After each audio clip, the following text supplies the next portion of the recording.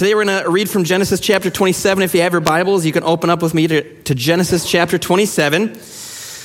And as you're looking at your life, what is the story of your life?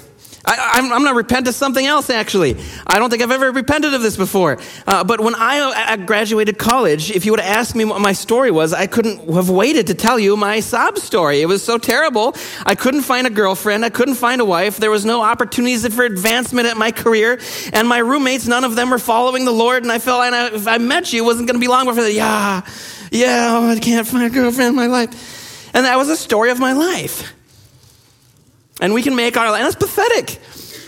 That is pathetic. None of those problems are hard to overcome, especially if you've got faith in the Lord. And yeah, I made that the story of my life. And as we go through our life, we can make our story about what Satan's doing in our life, or we can look at what God's doing in our life and make that our story. And sometimes you run across people and you hear their story about how tough their life is or what's going on, and you think, really, that's it? Which is what I feel about myself when I look back 20 years ago. Or it can be really, really tough stuff. Really hard things. I know some of you have shared me the story of your life and the pain that you've gone through. And that is some brutal suffering that we've been through. But even then, even in those cases, we still have the choice to make our life about what Satan's done to us, or we can make our life about how Jesus has brought victory. You know, I was thinking about this sermon series. It's a 3-part sermon series. We're calling it Reconciled. I looked at the story of Jacob and Esau, and it breaks into three pretty neat parts. The first is the sin in the family that leads to the problems. They've all got sin in the family. And that's the first part. The second part is the conflict and separation that it brings. And that's what we're going to talk about this week. We're in the second part of a 3-part series. And the next week, we're going to look at the incredible reconciliation that God brings. And I thought 3 Sundays is great. We'll do 3. And then I started thinking about this more, and I started actually preaching through it. I was like, we could have made this 20 Sundays. We could have made it 20 Sundays. Because one of the most painful things that we're going through in this room right now, I mean, we just prayed for physical healing. That's one of them. But one of the other ones is the broken relationships in our lives. We've all got somebody or had somebody. Maybe they've passed by now, but we've all had somebody. We just want to scream, right? Like brother, grandpa, uncle, father, sister. Why can't you just love me? Right? Why can't we just get along? And what do you do with that? Especially as you go year after year. And so I was like, we could talk about this for 10 years. We could talk about it and talk about it because it's that important. And here you have a family that's struggling. If you're struggling in your family, not the only one, everybody's got somebody like that. That's on our minds that we're praying for. Sibling, a spouse, somebody. You know who I'm talking about. They can barely bring themselves to the family gathering. They're so self-centered, self-focused with their addiction, their sin. You can barely get them to come. You can barely get them to connect. It's hard if you can get them to come at all. And here we're reading this story. And there's sin in this family.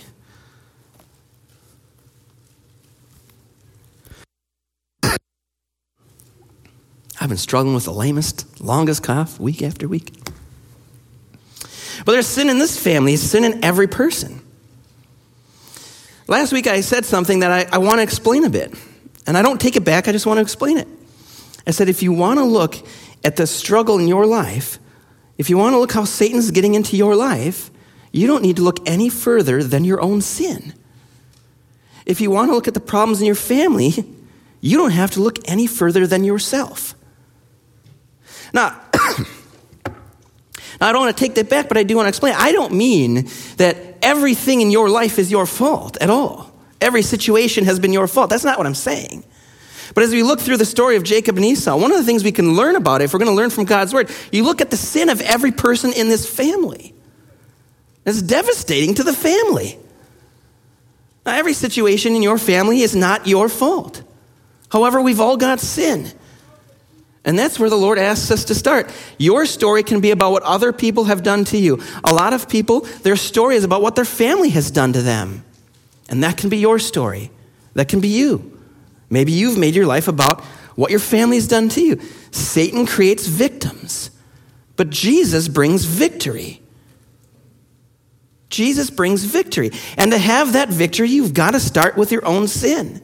Because when you stand before the Lord on Judgment Day, he's not going to judge you based on what people have done to you.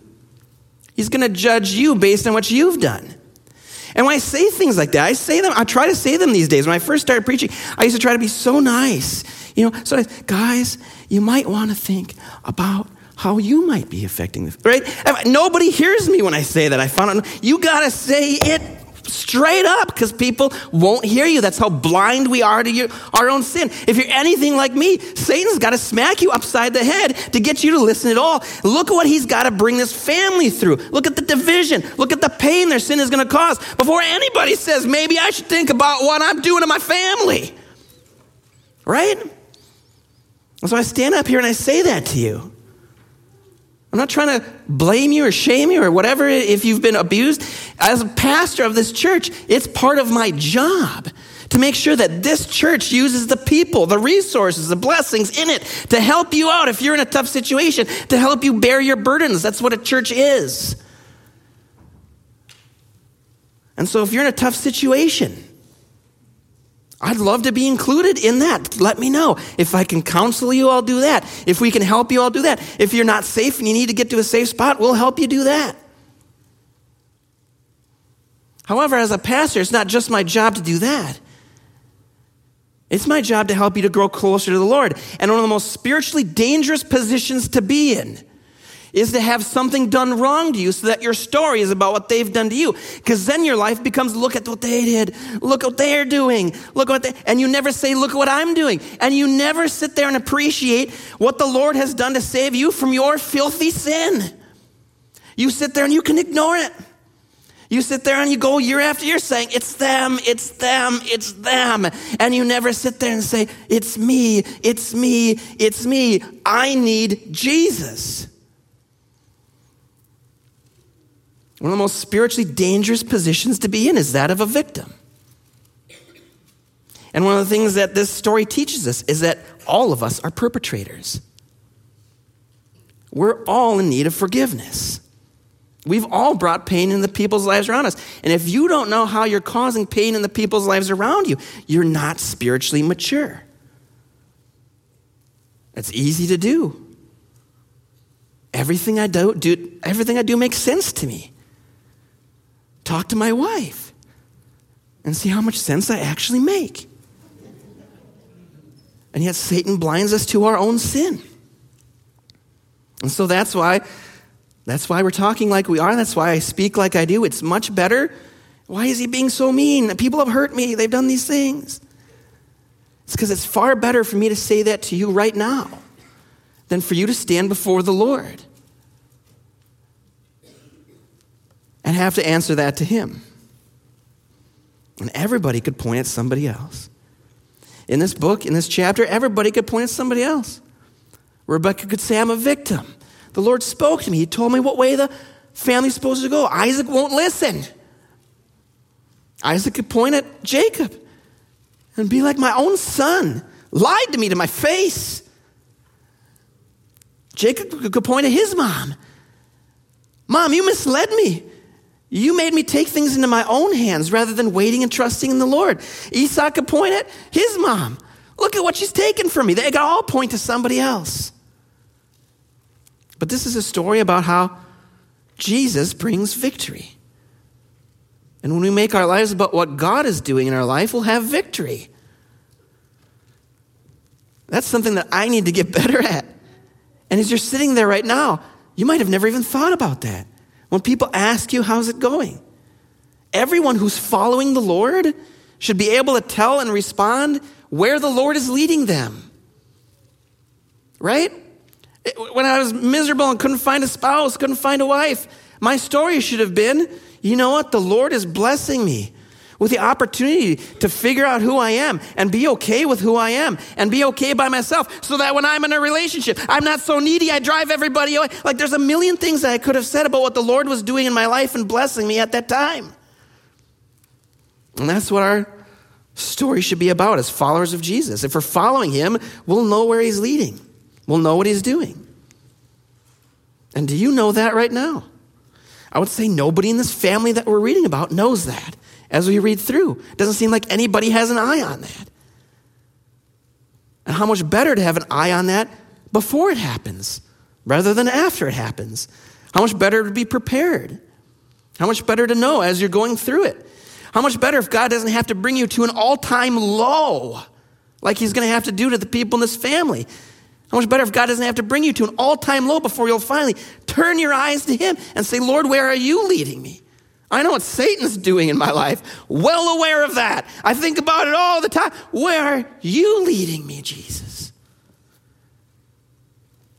Satan wants us to focus on what other people have done to us so that we won't focus on what we've done against God and others. And sin in your heart is what the Lord is looking to save you from. He's going to save us from all of it. But to be saved from any of it, we have to start with the sin in our heart, to repent and follow him. And so let's begin reading. Last week, again, we talked about the sin that brings to some of this separation and division. Today, we're going to look at the division that the sin causes. And the next week, we're going to look at the reconciliation that Jesus brings. Let's begin reading in Genesis chapters 27, verse 1. It says, when Isaac was old and his eyes were dim so that he could not see, he called Esau, his older son, and said to him, my son. And he answered, here I am. And he said, behold, I am old. I do not know the day of my death. Now then, take your weapons, your quiver and your bow, and go out to the field and hunt game for me, and prepare for me delicious food such as I love. And I bring it to me so that I may eat, that my soul may bless you before I die. Now Rebekah was listening when Isaac spoke to his son Esau. Last week we talked about how these parents play favorites. Isaac loves Esau, Rebekah loves Jacob, and here it's exactly, the language in there is exactly reflecting that, isn't it? How many of you, when the kid that pushes your buttons does something wrong, that you turn to your spouse and say, would you speak to your son? And now Rebekah was listening when Isaac spoke to it's her son too. Rebekah was listening when Isaac spoke to his son Esau. So when Esau went to the field to hunt for game and bring it, Rebekah said to whose son? She said to her son, Jacob. I heard your father speak to your brother Esau. Bring me game and prepare for me delicious food that I may eat it and bless you before the Lord, before I die. Now therefore, my son, obey my voice as I command you. Go to the flock and bring me 2 good young goats that I may prepare from them delicious food for your father, such as he loves. And you shall bring it to your father to eat so that he may bless you before he dies. We talked about last week, I believe it was chapter 25, verse 23. The Lord actually speaks to Rebekah and says, in our culture, it's the older one who gets the blessing, who gets the inheritance. That's what we're talking about right now. The family has accumulated all this stuff. It's an agrarian culture, right? They got the family business. That's how they live. They got the goats, the sheep, the whatever. Somebody needs to be entrusted to that when dad is gone so that the family can continue to live. And they give a double blessing to the older son because he's always the one who's taking care of the younger kids. They're old, the oldest are always the ones that take care of the younger ones. And when the father passes, when the mother passes, they entrust that to the older to continue to do that. That's wisdom. That's wisdom right there. And so Esau's in line for a double blessing. That's what their culture tells them. But as we talked about last week, nothing should stand in the way of God blessing the people who love him. And God lets Rebekah know before she ever gives birth, one's going to be stronger. He's not talking about physical strength. He's talking about his love for the Lord. One's going to be stronger than the other. The younger shall be the one who's served. The older shall serve the younger in this family. He's the one that it's just like what happens a few generations later in a little more famous story that we did a sermon series on when I first started called Turning the Tables. If you're interested, you can always go back and listen to the sermon series online if you missed that one. I encourage you to listen to it. It has to do with this same family. And it's the same thing when God gives Joseph a dream that all his brothers are going to bow down to him. He's the youngest, but in this family, he's the one who loves the Lord. And nothing should stand in the way of God blessing the people who love him. And here in this chapter as well, it's the same thing in this family, the younger. I know it's different. I know it's unusual. You're going to want to bless this younger son. He's the one who's following me. God told Rebekah this. And what is Isaac doing?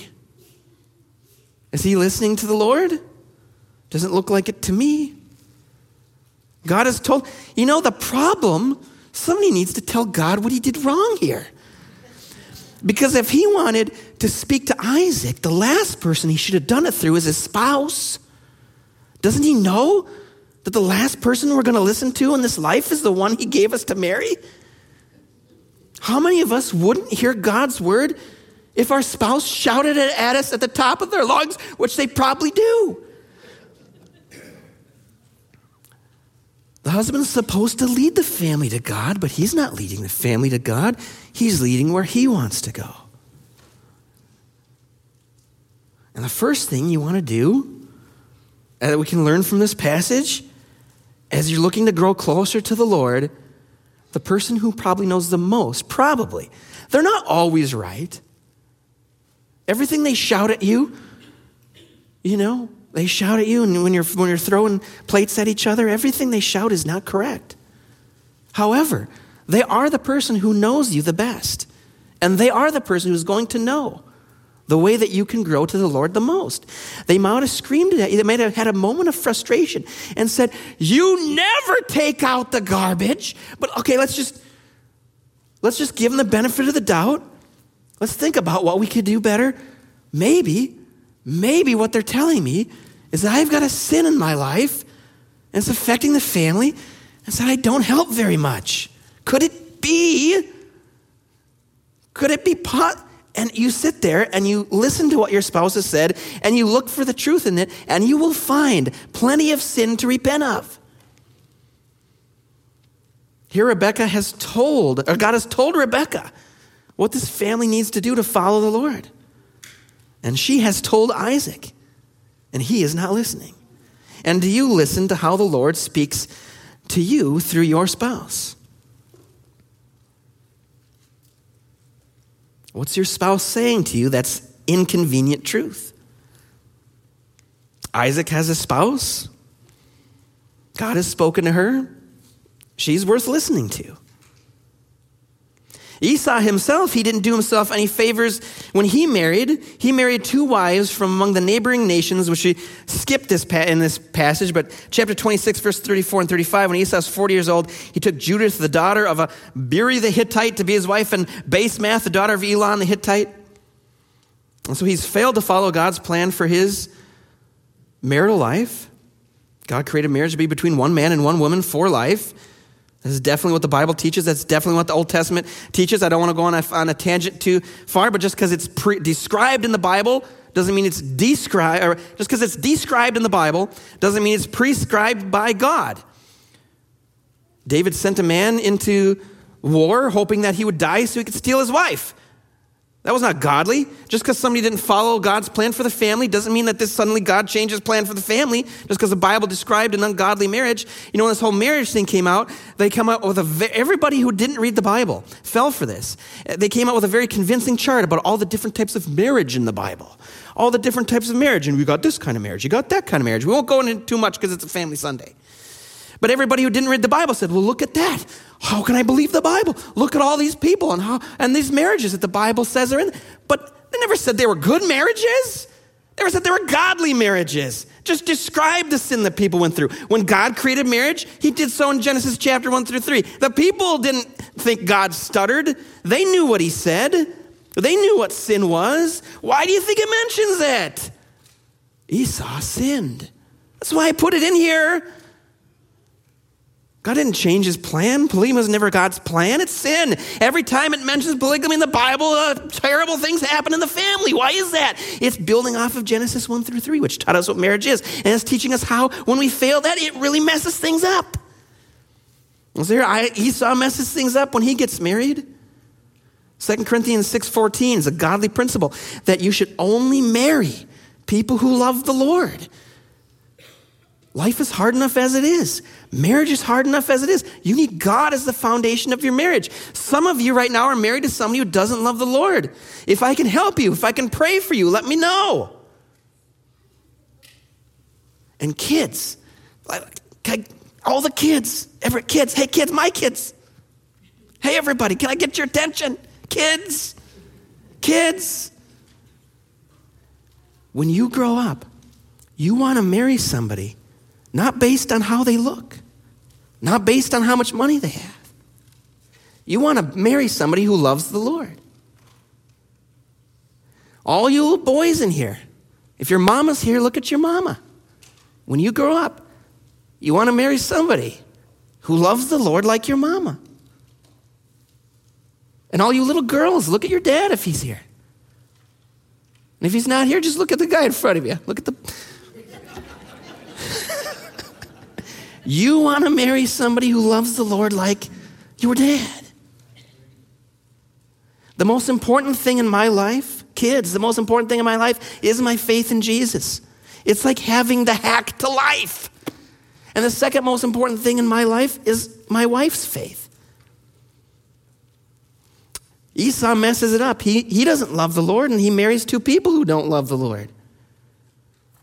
Esau doesn't love God, but Jacob does. As we go through this passage, they'll make plenty of mistakes, but this one thing makes all the difference in what their legacy is. Jacob is remembered as a great man of God, a hero of the faith. He messed up plenty, but he trusted in the Lord and kept following him. Esau is remembered as a massive failure. Esau is remembered as somebody who made life difficult for everybody, and whose kids continued that legacy on. I just read in Numbers chapter whatever. The Israelites are trying to go into the promised land. They run into Esau's descendants. They say, can we please pass through your land? We won't eat anything. We won't take anything. We won't drink anything. We just want to get to what God has promised us, and so we can get in there. Can we pass through your land? And Esau's descendants say, no. And they come out with them with a sword to fight them off. Which is, we're going to see, it's what Isaac predicts will happen with his son. Because Isaac knows his son. He knows him better than anybody. He loves him more than anybody. And he still knows what a massive pain in the neck this guy is. We want to marry people who love the Lord.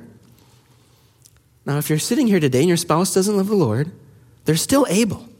God is still able to use them to speak to you, to speak through them. What does your spouse say that you need to repent of, that you can grow in your faith? The next thing that we learn is that not only should we listen to our spouse, we should probably care if our family follows Jesus, if our family loves the Lord. Isaac loves Esau, man. He just loves that kid. They hunt, they fish, they get along so well. It's like he never cares that he's not following God. Maybe Dad should have cared a little bit more about Esau following the Lord and a little less about Esau being good at sports. Isn't that so many families, though?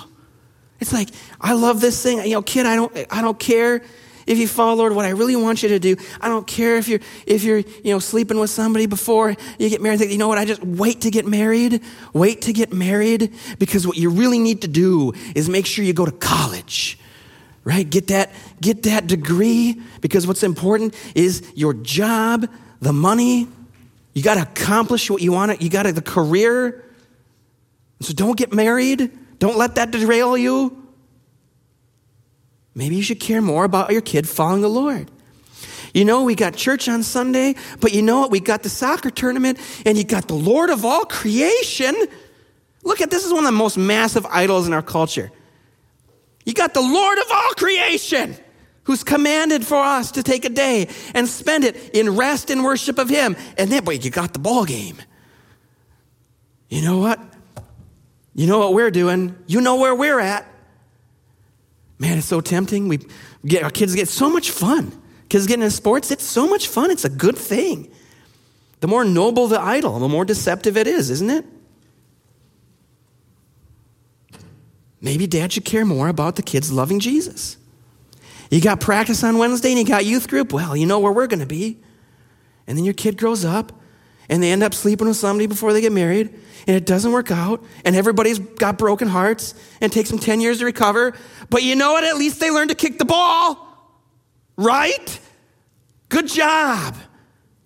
Good job, Dad. Look at Isaac. Good job, Isaac. You had a lot of fun hunting and fishing with him, didn't you? But you never taught him to follow the Lord. Look at the pain it's caused the family. Where are your priorities? Care about whether your people in the family love Jesus. Isaac still plans to bless Esau, even though he knows it's not God's will. How do we know he's listening to Rebekah? How do we know he's heard that? Well, this would always be a public event. It's a big deal in the family. It's a celebration. It's a tradition. You have a party. He's not having any parties. He's at home by himself. Esau. You know, it's interesting. When people are not in church, it's almost always good to give them a call and say, where are you at? Because instead of coming to church to repent and receive the Lord's forgiveness and love, instead we come to church when we think we've been really holy and good. And it's actually when we've really got something to repent of that we decide to stay home and not show up. This is supposed to be a moment for the family before God. But Isaac knows he's got sin. Isaac knows there's something wrong. And so he's doing it at home and quiet. Why is he doing it quiet? Well, for a couple reasons. Maybe he knows Esau sold his birthright. We looked about that last week. Esau's in a really tough position. He's starving. He's famished. He might be near death. We don't know. It's not good, whatever it is. But he's also held responsible for it. Hebrews 12:6 tells us that he despised this inheritance. He didn't care about it. He didn't take it seriously. And so he's in a tough position, but he certainly should have made the other decision. And he comes to Jacob and he says, I'm starving. I've been gone for weeks. I've been hunting, whatever. And Jacob says, if you give me the inheritance, I'll give you a bowl of soup. And he does it. And so here maybe Isaac's aware of that. And he said, that's silly. I'm not changing my inheritance based on a bowl of soup. If my kids came to me, right? If my kids came to me at my deathbed and said, I deserve my brother's, what you're going to give my brother. I said, why is that? And I said, well, I gave him a sandwich. Like, what's wrong with you? What is wrong with you? Why don't you ever help your brother? He's near death and you gave him a sandwich and you swindled him out of everything he had. Isaac, maybe he's heard of that, or maybe he's heard of Rebekah. Maybe it's both, but he's got plans to bless Esau. And it's not just Jacob and Rebekah that are planning on deception and trickery. It's Isaac and Esau too. Son, go get me that thing. We'll do the blessing. Nobody will even know.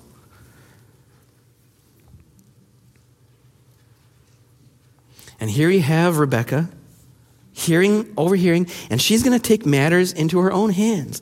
You know, there's a million good things that we can do in life. Sometimes it's super important. Actually, I shouldn't say sometimes, all the time. It's super important to not do anything and sit there and find out what God's will is first.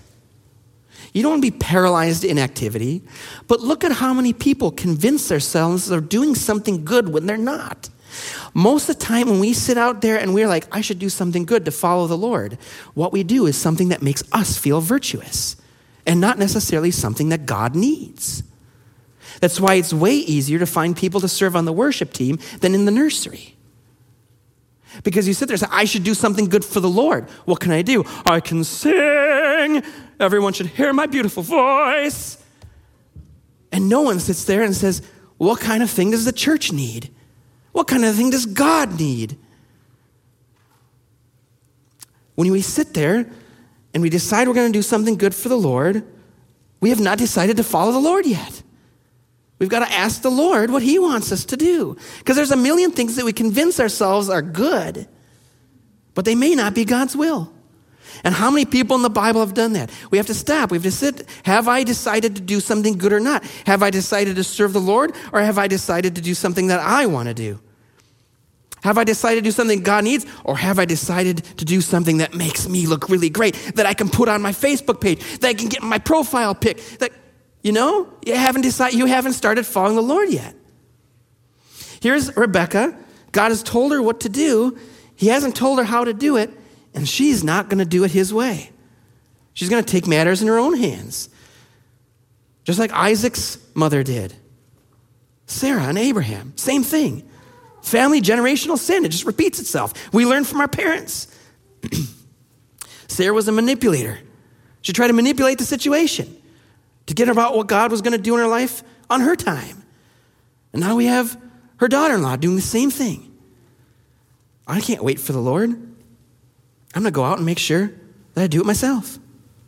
It's better if we just do things God's way and trust him.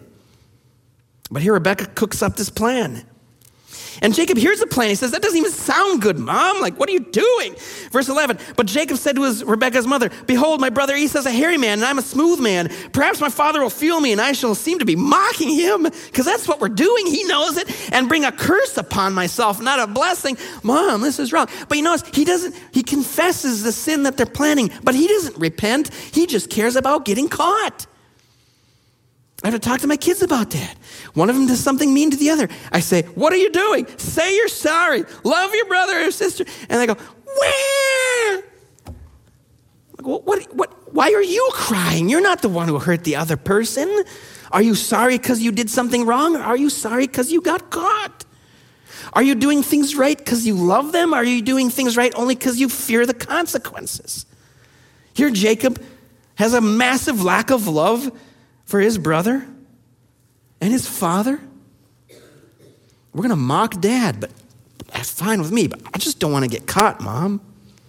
Isn't that like us with sin? You can tell somebody, you read the Bible, this is a terrible sin. It's going to bring consequences in your life, separate you from God, bring pain into your family. Are you still going to do it? Yes.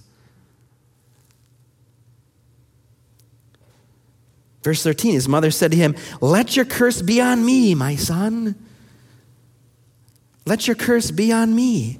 Jacob's not bothered by the ungodliness. He's bothered by the potential consequences. And when his mom tells him, I'll take the consequences, he's fine going through with it. But you know what? That's Rebekah's second lie. She ain't going to take the consequences. If you're ever, kids, this is another good part for you. Kids, listen, if you're ever about to do something wrong and the person with you says, don't worry, if we get caught, I'll handle it. Don't listen to them. Never trust your partner in crime. Instead, get out of the crime business. And adults, it's the same thing. When somebody calls up to you and says, I just got to share my heart. I just got to vent. This person did this and that and that and there. If they're willing to say that to you about someone else, they are willing to gossip about you to someone else. Don't participate in the crime business. Don't trust that person. Get out. If that person is willing to deceive someone else, they're willing to deceive you. Jacob should not trust his mother. Frankly, who in his family can you trust? This is brutal. Let your curse be on me. She's so blind that she's got good intentions. She can't see that she's leading her son to ruin. This is her second deception. She's just planning on deceiving her husband. Now she's deceived her son. All take the punishment. I'll take the consequences if we got caught. The next thing we can learn, we got to follow the Lord and not our family. We're talking about reconciliation, but the most important thing to be reconciled to is God. Somebody's going to lead in your family. Look at all these people. Somebody's going to lead in the family. At every time, somebody's leading. That should be you, leading to the Lord. And if your family won't follow and it causes separation, not all separation is bad. You want to be separated so that you can follow Jesus Christ. Matthew 10:34-39, Jesus says that. Because of me, families will be separated. Some people will love me. Some people won't. You got to choose me. You follow the Lord and trust the Lord. If your family experiences separation because you've decided to follow God, praise the Lord, do it, and trust in him. Jacob should have said, Mom, no way, I'm following God. And he would have been alone, at least for a while. But who knows what God would have done if he started to lead now. He's going to lead later. Better get a jump on it and do it early. Instead of a family, a temporal passing family. We want an eternal family. If we love our family, we won't care so much about the reconciliation here as much as we do in the future with the Lord. Here's somebody needed to be thinking about that. She dresses him up. Verse 14, so he went and took them and brought them to his mother. And his mother prepared delicious food, such as his father loved. Then Rebekah took the best garments of Esau, her older son, which were in with her in the house, and she put them on Jacob, her younger son. And the skins of the young goats she put on his hands and on the smooth part of his neck. And she put the delicious food in the bread, which she had prepared, into the hand of her son Jacob. Jacob's going to be deceived when he gets older by the same things. His sons are going to come to him. They're going to take a goat. They're going to take some blood. They're going to do the same exact thing. Bring it to him. God is so amazing what he allows in our life. I'm sure when Jacob saw that, when he found out that his kids deceived him with the exact same things, he deceived his father. He probably thought, Lord, I can't even be mad at that one. That's amazing. I'm so humbled right now. I understood. I understand now what I've done to my father. I understand why everything was so terrible. Here, he gets deceived when he's older by the same things that he deceived his father with. And he went to his father and said, my father. And his father said, here I am. Who are you, my son? Jacob said to his father, I am Esau, your firstborn. How can you just stand and lie to people like this? I have done as you told me. Now sit up and eat of my game, that your soul may bless me. But Isaac said to his son, how is it that you have found it so quickly, my son? He answered, because the Lord your God granted me success. He's not just lying. He's not just deceiving. Now he's bringing God into it. Just because you have something doesn't mean the Lord gave it to you. The Lord didn't grant him success. The Lord didn't give him what he has. Job 21:13 says, the wicked spend their days in prosperity, and suddenly they go down to Sheol, the grave. Just because you're prosperous, just because you have something, doesn't mean the Lord gave it to you.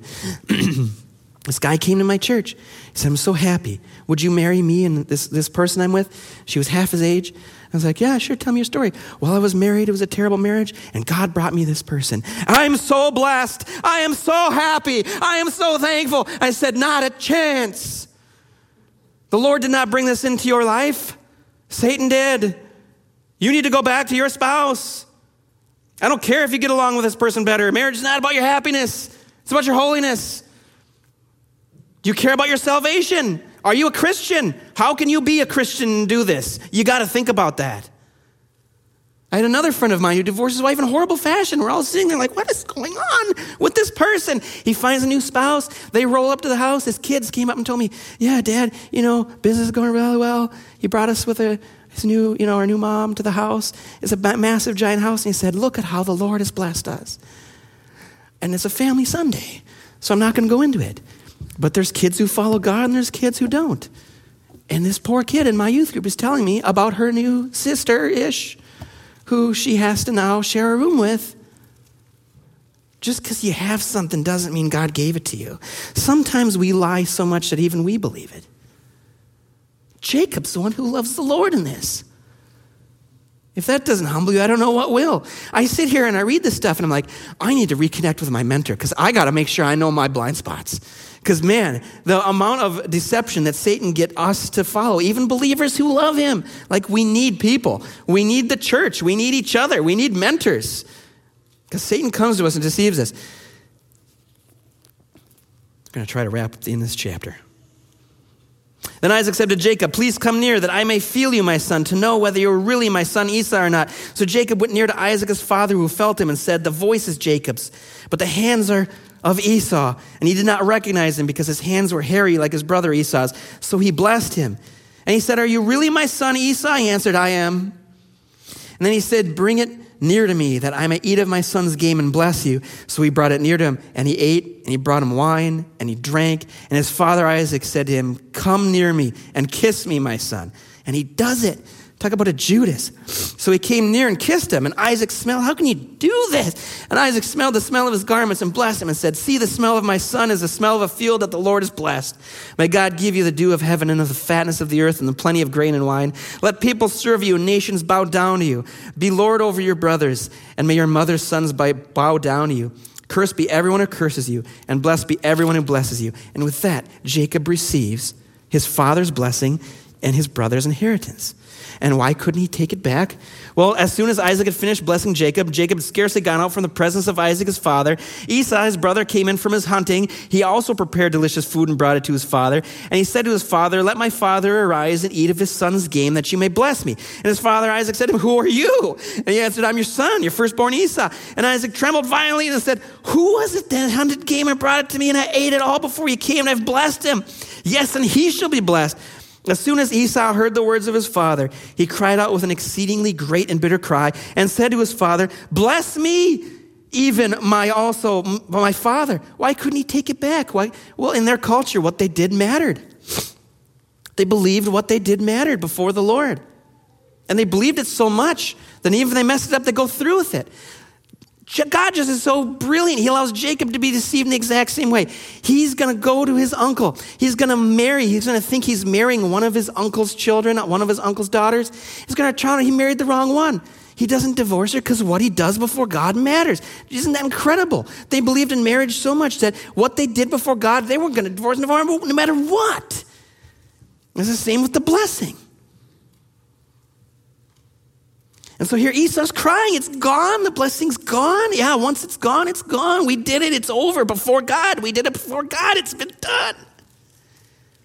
And Esau's crying. Esau's not a victim. Not everybody who cries is the victim. Next time somebody calls you on the phone and is crying about what somebody else did to you, you don't know the story. They could be the victim, but you only know half of the story. Not everybody who cries is a victim. I'll go downstairs, one of my kids got mad at the other and hit the other one. I say, what'd you do? The one who hit the other one starts crying. It's like, I'm going to get in trouble. I better create a diversion. Esau, he was just about to deceive everybody too. They know, hey, let's go do this in private. Esau's like, cool. It's like Esau's just mad because his brother was better at being deceptive than he was. Not everybody who cries is the victim. Here he's crying, Dad. But you said, Dad, we were going to cheat them first. But he said, your brother came deceitfully and he's taken away your blessing. Esau said, is he not rightly named Jacob? Jacob means deceiver. We know that. Partly from this passage right here. He's cheated me twice. Jacob means cheater. Jacob's name is going to mean something else when he gets done, though, because he loves the Lord and his life is going to be changed by God. Is he not rightly named Jacob? For he's cheated me these 2 times. He took away my birthright, and behold, now he's taken away my blessing. And he said, have you not reserved a blessing for me? And Isaac answered and said to Esau, behold, I have made him lord over you, and all his brothers I have given to him for servants, and with grain and wine I have sustained him. What then can I do for you, my son? And Esau said to his father, have you but one blessing, father? Bless me, even me also, my father. And Esau lifted up his voice and wept. And Isaac his father answered and said to him, behold, away from the fatness of the earth shall your dwelling be, and away from the dew of heaven on high. By your sword you shall live. Isaac knows what kind of person, this is harsh. Isaac knows what kind of person he is, and he ends up being right. You shall serve your brother, you shall grow restless, and you shall break his yoke from your neck. And now Esau hated Jacob because of the blessing with his father blessed him. He hated Jacob. Look at what the mom has done. What an awkward dinner the next night. We'll get to that in a second. Esau hated Jacob, and he said to himself, the days of mourning of my father are approaching, and I will kill my brother Jacob. I'm so sad, what will make me feel better? I know, I'm going to plot his death. Not everything that makes us feel better we should do. But the words of Esau, her older son, were told to Rebekah, so she sent Jacob, her younger son, and said to him, behold, your brother Esau confronts himself about planning to kill you. Remember how I told you I would take the punishment? Oh, not! Get out of here! It's on you! I lied! Now therefore, my son, obey my voice. Arise, flee to Laban, my brother in Haran. You know, she just wants the best for her son. Look at what she's done. Look what a manipulator. Look at, she's destroyed the family. She's sending her son off to her uncle, his uncle, her brother. She knows her uncle. This guy's the big leagues. Jacob's small time. Jacob's going to go serve this guy. He's going to work 7 years for his daughter. He's going to give him the other daughter under a veil. He marries the wrong one. Like, surprise. You thought you were something, kid. You're in the major leagues now. This guy knows something about deception.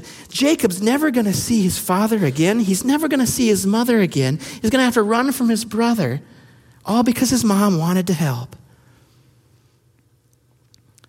Stay away for a while until your brother's fury turns away, until your brother's anger turns away from you, and he forgets what you've done to him. Then I will send and bring you from there. Why should I be bereft of both of you in one day? And the next night they sit down to dinner. One of Isaac's last memories of his wife is her deceiving him. The brothers want to kill each other. I mean, that's rough.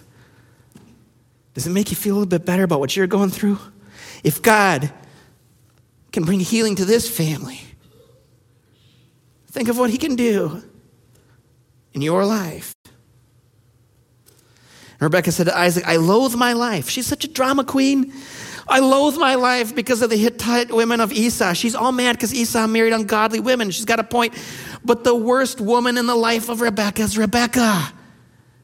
She probably shouldn't be thinking about the ungodliness of her son's wives. Look at what she just did. Before you ever go confront one of your relatives about something that they're doing, ask yourself, am I willing to sit there and talk about my sin? Am I willing to sit there and repent and improve myself before I'm going to go to them? She's going to go, oh, Esau, your wives are so terrible. And Isaac's sitting there thinking about, well, what are you doing, lady?